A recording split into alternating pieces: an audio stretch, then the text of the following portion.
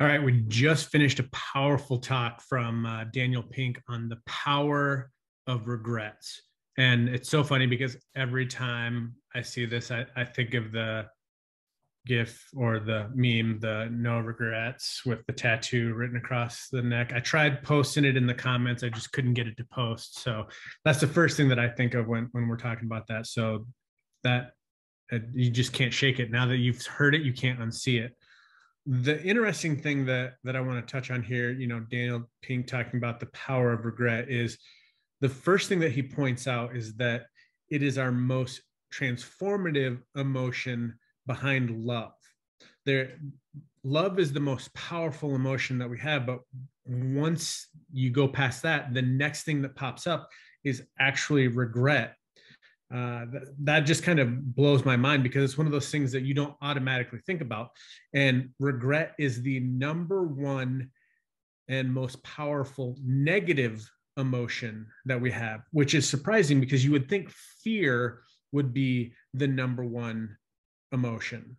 When he's talking about what regret actually is, he said it's one of those stomach churning feelings that the present would be better and the future would be brighter if only we hadn't chosen poorly, decided wrongly, or acted stupidly in the past. Now, I think I'm guilty of all three of those. So it's one of those things that, when you start thinking about regret, it's never too late. And that's why I wanted to do this today, is because it's one of those things that it's great to do a checkup.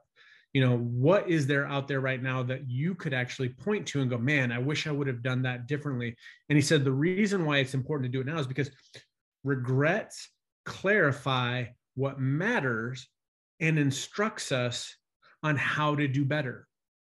So going through the list of the four regrets, if you know one of those is a part that's actually hurting you right now, you have the ability to change it and do better on it.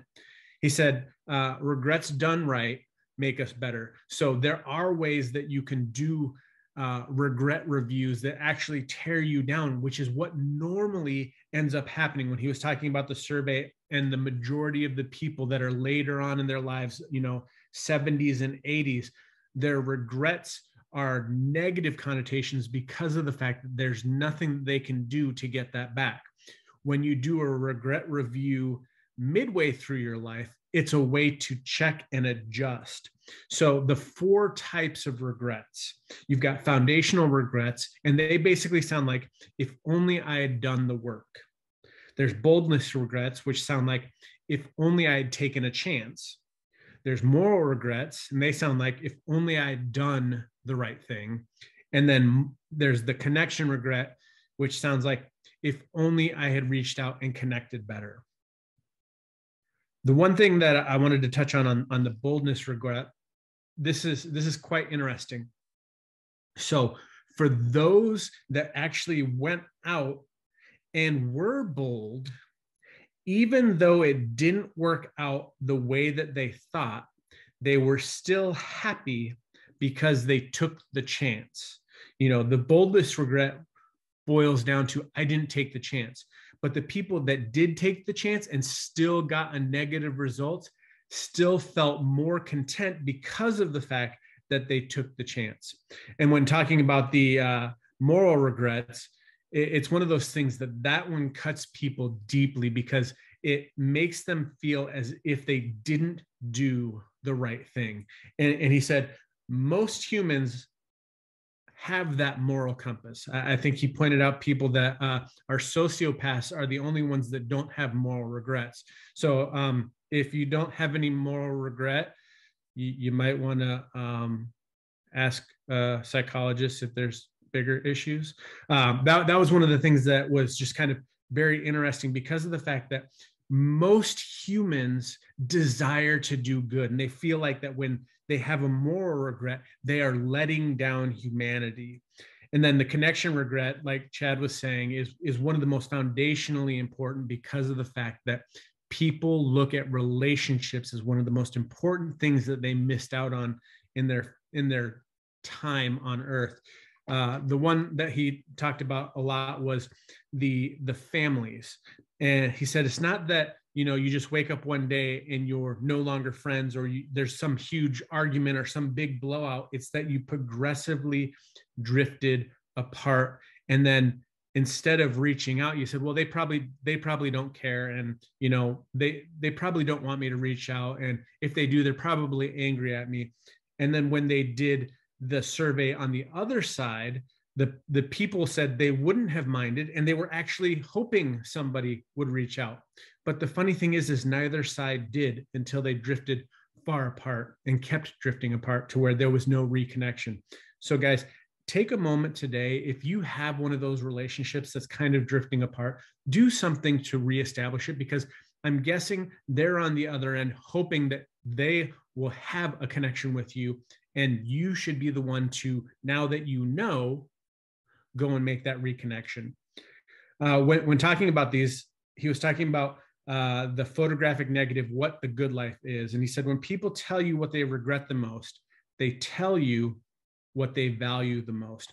That's why talking about regrets earlier in life is great, because what it does is it shows you what's important to you. So maybe go back and look through, was it not spending enough time with your kids when they were younger? Well, that means that you feel like you need to be connected more. So you're going to look for connection, because connection regrets reveal the need for love. The moral regrets reveal the need for goodness. Do you feel like you should have done, more nonprofit work, more giving back? Those are some of the moral regrets that are a compass pointing you to some of the values that you should have. Boldness regrets reveal the need for growth. Did you miss out on something because you didn't step into what you thought you should have? And foundational regrets reveal the need for stability. As a leader, are you creating stability for your team? That is a foundational thing that causes your team to grow. So when we're talking about leaders and these regrets, the foundational elements of predictability help your team grow, because they don't have to guess what leader's coming on the Zoom today. What leader is calling them? Is this leader going to call and chew me out, or is he calling to praise me? I don't know, because it's different every single day. When you're predictable, it gives your team the ability to have a foundation to grow on. Boldness in your leadership is, basically the growth portion of it. Are you growing? Are you learning? Are you speaking up? Are you stepping out into your leadership role? Be bold and make those moves. The moral elements, that kind of goes through things like purpose. What is the purpose of your business? Is it just to help you consume, or are you doing this so that you can help give back to others? And again, connection, that is the part where leadership turns into genuine friendship. And it's because you're including people, you're belonging, you're bringing people with you. So what are tools for getting better at analyzing these? This one I love. Write yourself a failure resume. Write down all the things that could go wrong, and then you think that go wrong. You list all of your failures in one column. The next column, you would write down the lessons that you've learned. And then the third column is what you're going to do about them. So that's a good little checkup. This one's fun. Form a regret circle with your team. Now, sometimes people don't want to share their stuff. But here's the thing that we know. Typically, when you share your story, and when it comes to regrets or even things that you're worried about or things that you've gone through, when you share your story, that causes you to connect with other people in ways that you normally wouldn't have. It took us almost 2 years to talk about standing in food lines and filing for bankruptcy and losing everything. But when we did, we created connection with people that were going through or have gone through that, and we could show people that there was something on the other side. Same thing is true when you're sharing regrets. That will connect you with people on a deeper level, and actually it allows you to gather around and come up with solutions together if you're still in the middle of it. I love this one, the create an island for boldness. When talking about Google, Google does that. Google carves out time for people to go do things that causes them to step out of their project and think of, they call them moonshot goals. What is out there that you could drastically change if you had the opportunity to? And what they found is by carving out those little areas of time for teams to get together and to do things that weren't required of them. They actually developed 5 or 6 new products that never would have been, because they never had it listed on their corporate to-do list. And then finally, this one, I love this one. We talk about this one all the time. Talking to yourself in the future. When you're trying to make a decision and you're wondering if you're going to have any regrets about it, the 2 things you can ask yourself is, what would you tell your best friend to do? Because we're great at giving advice. So what would you tell your best friend to do if this was their situation? And then step back and look at what that would be. But then the second thing to do, and this one is super powerful, is place a phone call to yourself 10 years in the future and ask yourself advice. The person you are 10 years from now already went through what you're going through and has the answers. The thing is that our mind has the power to unlock the problems that we're currently in, but sometimes having a third-party view of ourselves outside of the situation, we can tell ourselves what it is to do because we know the answers. We just sometimes want it to be confirmed by other people.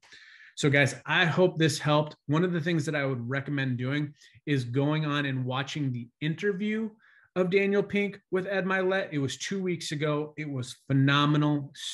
Just tons and tons of information and diving deeper into some of these things that he went through in his talk today. So go out, make it an amazing day. And I hope your week is as awesome as you are. See you guys.